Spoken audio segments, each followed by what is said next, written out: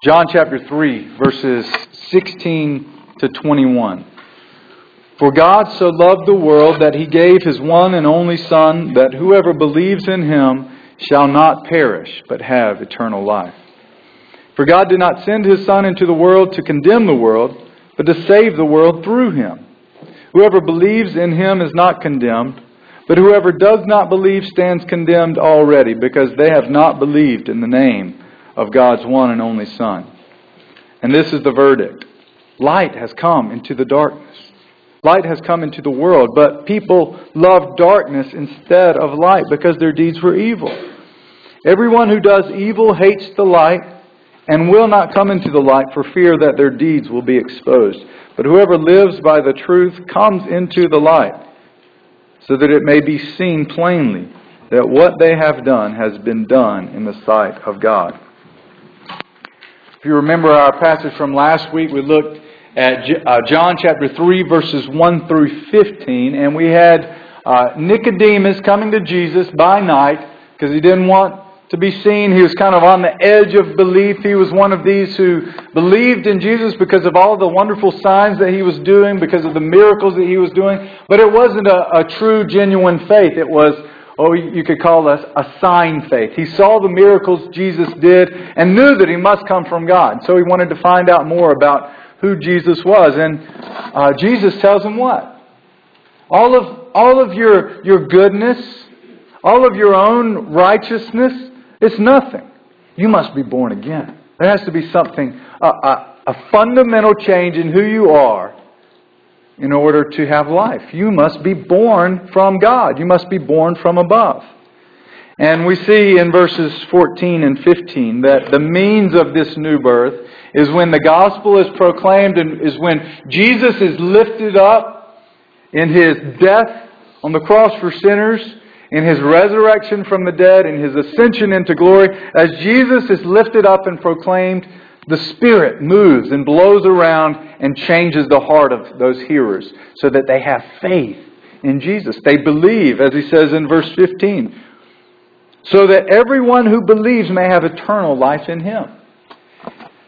And most scholars, most commentators believe that that is the end of Jesus' quotations. It's kind of hard in the Greek language to figure these out because there are no quotation marks.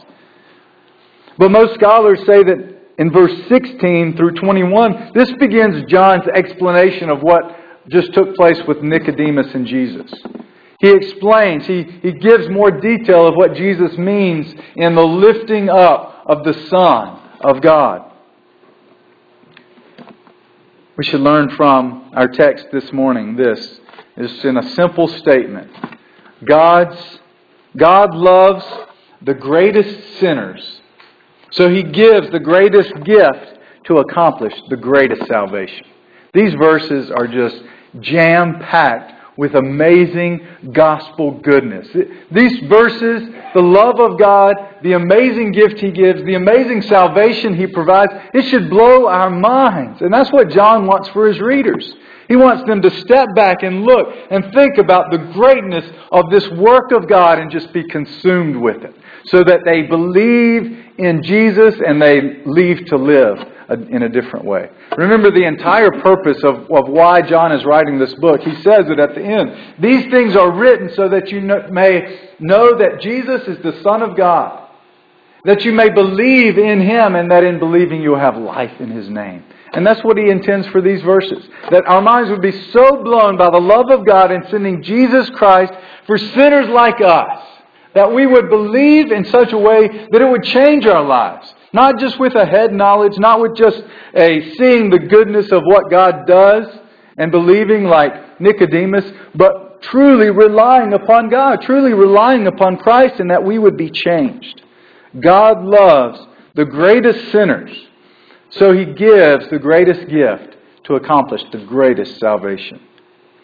Now, in this passage, we see what God commands. We see that He commands ultimately that we should love the light and that we should live by the truth. Look in verses 19 and 21. He says, this is the verdict, this is the judgment. Light has come into the world, But people loved darkness instead of light because their deeds were evil. We should have, all of humanity should have loved the light when it came. That's what God commands, that we love the light. And look at verse 21. Whoever lives by the truth comes into the light so that it may be seen plainly that what they have done has been done in the sight of God. We ought to live by the truth. We ought to love the light and live by the truth. Now, light here represents, and throughout Scripture, light represents the revelation of God. That means showing who God is. And so all throughout the Old Testament, God had given light to His people. He had shown in various ways who He was. He had revealed Himself by His great creation. He had revealed Himself by miraculous works in the lives of His people. We know by nature, every human knows by nature, basic right and wrong. Right? God has given us the light of the knowledge of right and wrong. He has revealed it to us simply. Everybody knows what's right and wrong. We know you ought not to murder someone. We know you ought not to steal from others. We know these things by nature. God has revealed Himself throughout history, but in Jesus, He reveals Himself in a most supreme way. The light has come into the world. We ought to love the light. By nature, we hate the light.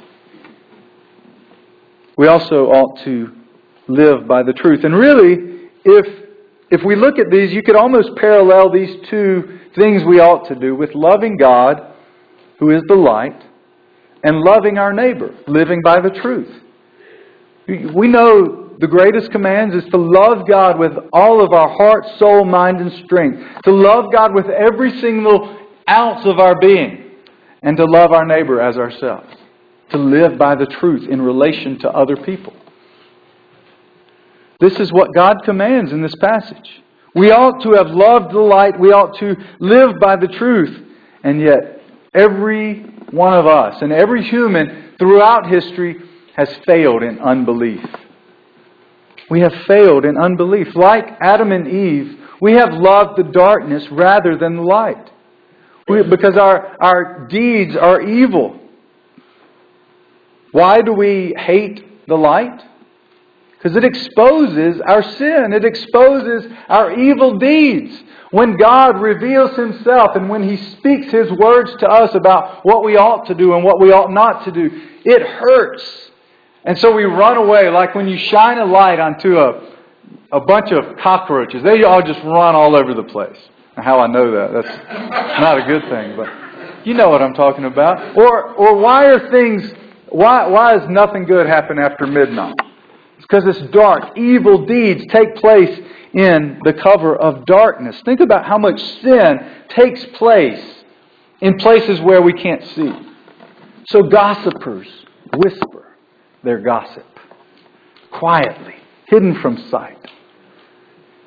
People addicted to pornography do so behind closed doors where they can't be seen because there is shame there. We know by nature that the light exposes our shame, that the light exposes our evil deeds. And so we run from the light. We hate the light. We don't want any part of it. We know it's a problem. We know by nature that our sin is a problem with God. And the Scripture here teaches us it is a problem, a big problem between us and God.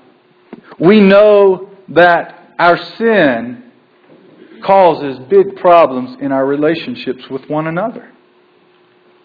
So what's the solution to this problem? What's the solution to this sin problem that we have?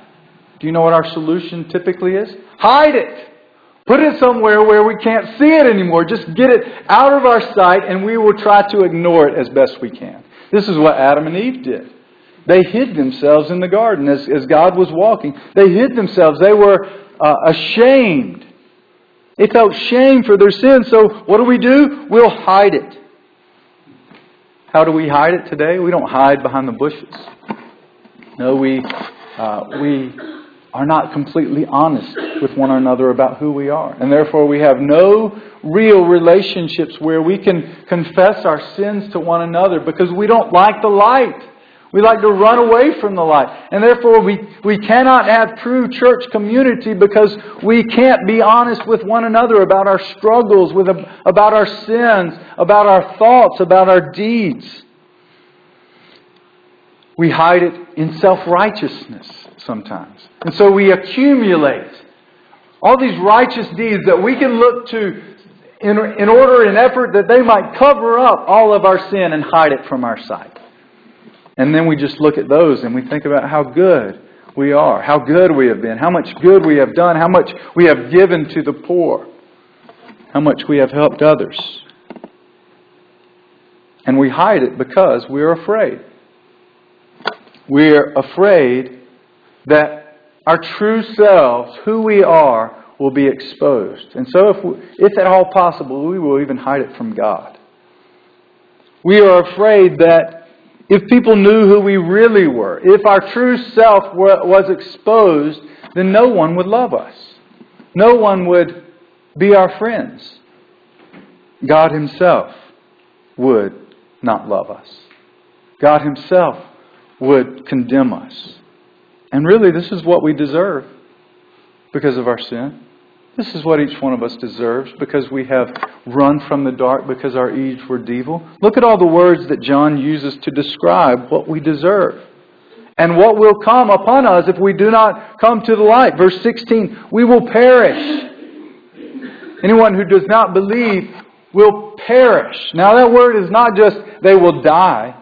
This is speaking of an everlasting death, an everlasting punishment in hell.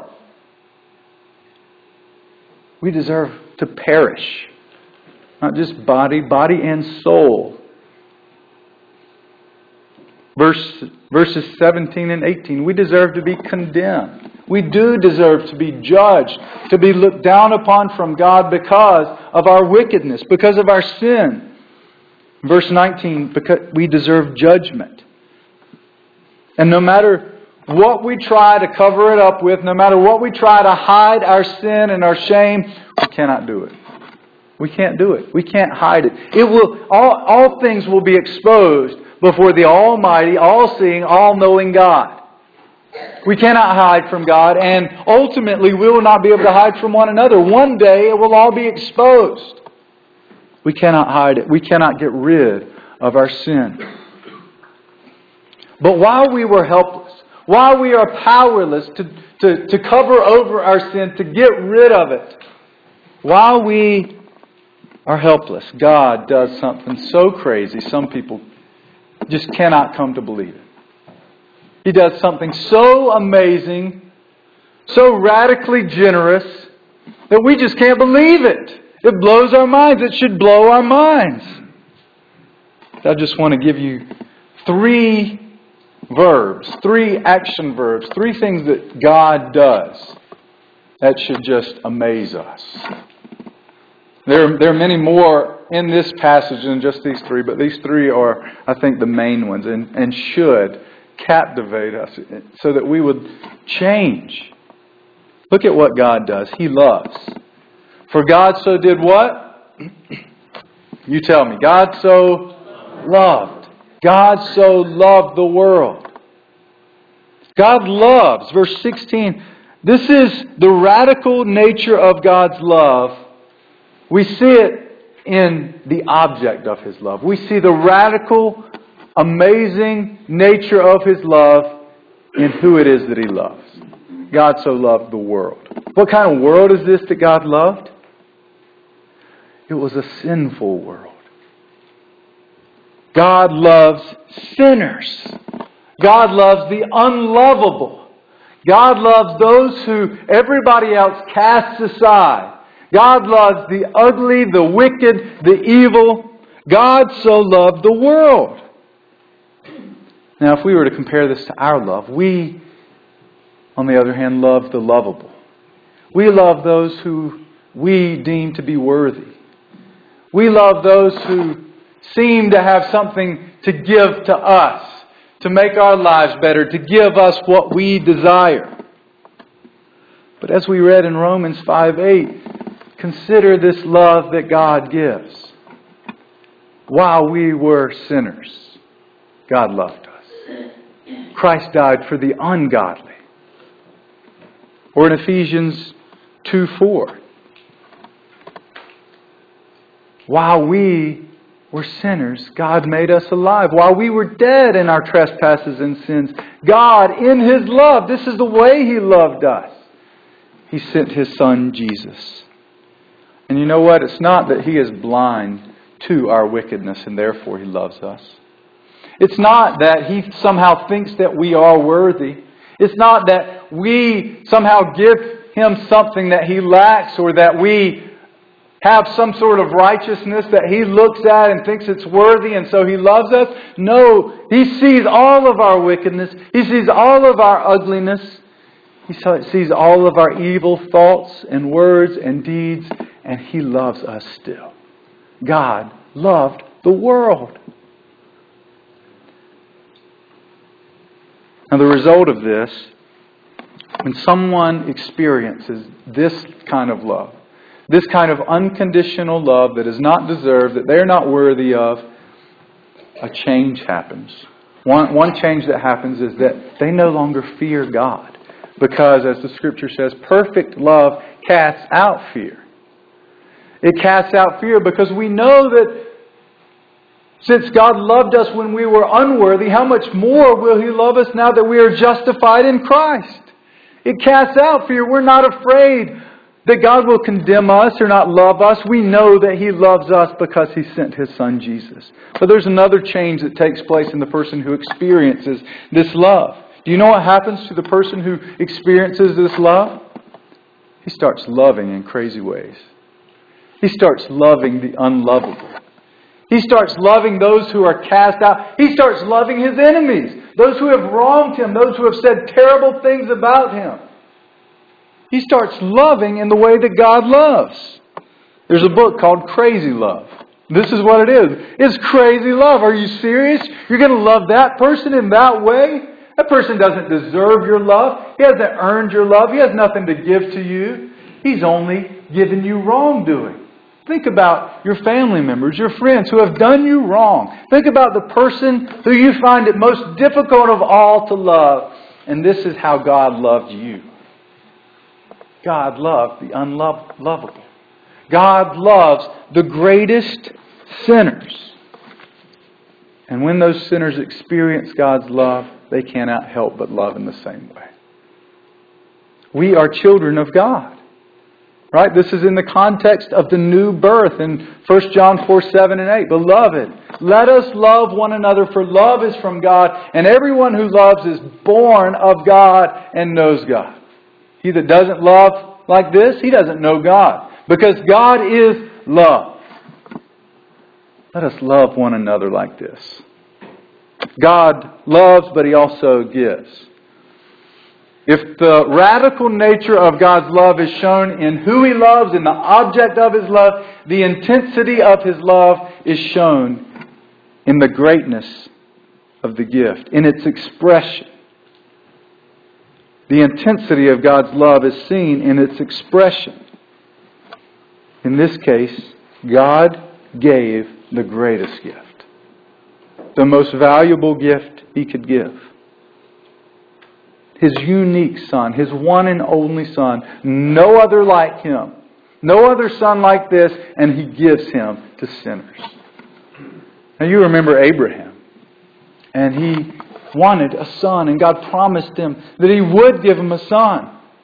Now he would be the father of many nations, but they waited and they waited and they waited and nothing happened. And then one day, when they are too old to have children, they have this wonderful gift. God makes good on His promise, and Isaac is born. And then one day, some 13 years later, God says, Abraham, take your son, your one and only son, take him up and offer him as a sacrifice to me. And Abraham obeys. What love is this that Abraham would take his unique, his one and only son, the one that he had waited for so long, and sacrifice him to God. And God spares him, and he doesn't have to go through with it.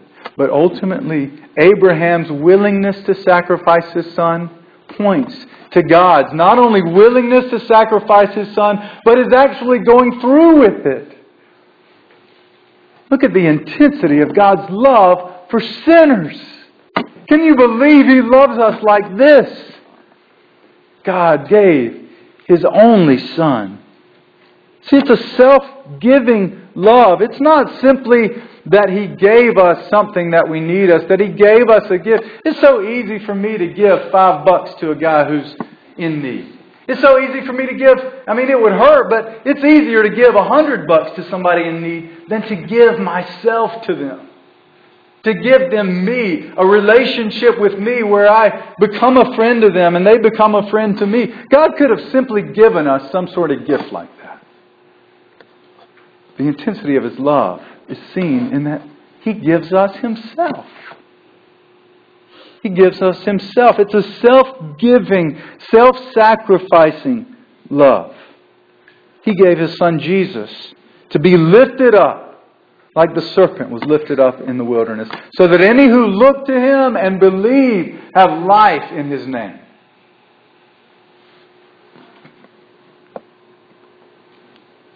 And when we see this amazing gift that God gives, the only right response is to believe, to rely upon Him, to have all of our confidence in the God who loves like this.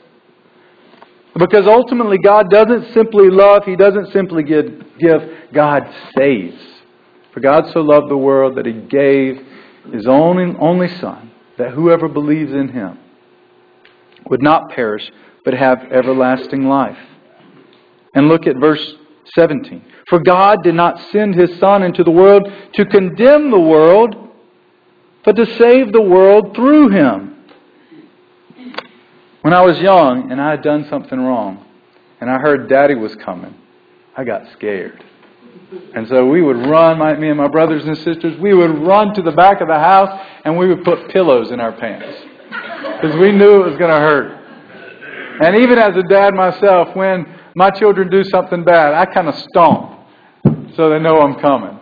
And it provoked in me fear because I knew I'd done something wrong and I knew I was in trouble. And sometimes we think that Jesus is coming in this way.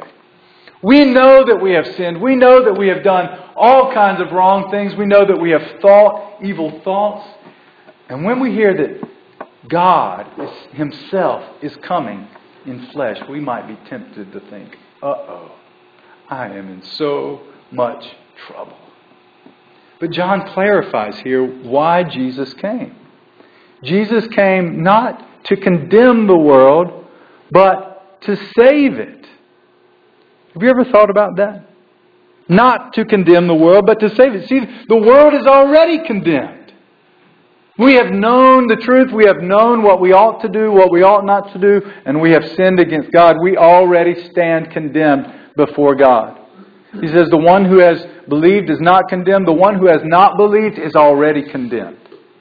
You should know that if you have not put your faith in Jesus, if you have not relied upon Jesus' work, His death, His resurrection for you, if you're relying on your own self-righteousness or goodness, that God's condemnation stands over you. You're condemned already if you have not believed in the Son of God, the one and only Son. Jesus, however, came not to condemn, but to save. Now we fear if people really know who we are, they will condemn us. And we have that fear about God too. We have this fear that He will condemn us. But in Christ, there is no more condemnation. Romans 8:1. There is therefore now no condemnation for those of us who are in Christ. Are you in Christ? Have you relied upon Him? Have you trusted in His work for you? Not in your work, but in His.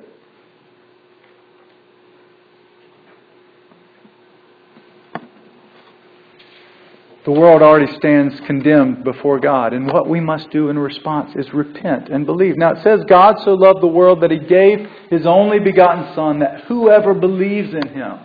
So don't get the idea that God came and died for the world in the sense that everyone is saved. It is completely and absolutely sufficient for everyone and anyone who will come to Him. But it is only efficient for those who trust in Him. It is only effective for those who bow the knee and look to Jesus as the one who saves them from their sins. Repent and believe today. Repent. Trust in Jesus for your salvation. And the result, for the one who sees Jesus as his Savior, for the one who trusts completely in the one who came to save, it frees us to not fear condemnation from God, and it also frees us from having to condemn our neighbors, from having to judge and condemn those around us. If Jesus wasn't sent to condemn, why is it that we so often think that we were sent to condemn? If Jesus wasn't sent to judge, why is it that we feel so free to judge one another? This is not how it ought to be. We no longer condemn. We love. We give ourselves to others. And we cannot save. But we point them to the one who can save. We point them to the one who will save if they will come to Him in faith, trusting in Jesus. While we deserve condemnation, Jesus comes to save. Jesus came because God loved the greatest sinners. And because God loved the greatest sinners, such as you and me, He sent the greatest gift, His Son Jesus, in order to accomplish the greatest salvation. The response that John intends his readers to make from all this, and the response I think that God wants us to make, is this: the light has come into the world. Run to the light, not away from it. Run to the light, not away from it. If you are an unbeliever and you know that you are a sinner and you're afraid that exposing your sin and who you are will result in condemnation and lack of love, run to the light, not away from it. It hurts, just like when you wake up in the morning and you turn on the lights and it hurts your eyes and you can't stand it, you want to get away from it. But run to the light, and there is healing in the light of the love of Jesus Christ. He will drive out all the darkness. He will drive out all the fear and the shame. But it's only if you come into the light. It's only when you come into the light of God's love. And for those of you who have come into the light, for those of us who God has shown His light of grace into our hearts, this is the kind of community He is making us into. This is the kind of people He is turning us into. A community, a church that loves the unlovable. That loves those that our culture casts out. That gives not simply $5 here and food there and clothes there and other things there, but gives of ourselves to those who are in need. Is that the kind of community we are? Think about your relationships. Is that the kind of spouse you are? That even though your husband or wife you feel doesn't deserve your love, hasn't earned your love, hasn't given you what you need, because God has loved you in this way, you're going to love them. You're going to give them crazy love. Self-giving, self-sacrificial love. Is this the kind of church we are? Is this the kind of employee you are? Who loves those around you even when they don't deserve it? This is the kind of people God is turning us into. And this is the way that we will best demonstrate that our good works, our good deeds are being done in God. Do you see that at the very end of the verse? Whoever lives by the truth comes into the light so that it may be seen plainly that what they have done has been done in the sight of God, or in God, or through God. It's only God who works this kind of love. It's only God who works this kind of giving. It's only God who works this kind of self-giving, sacrificial love. And He works it in every one of His children. So brothers, let us love one another. Brothers and sisters, let us love This is how the world will know that we are children of God, if we love one another as God has loved.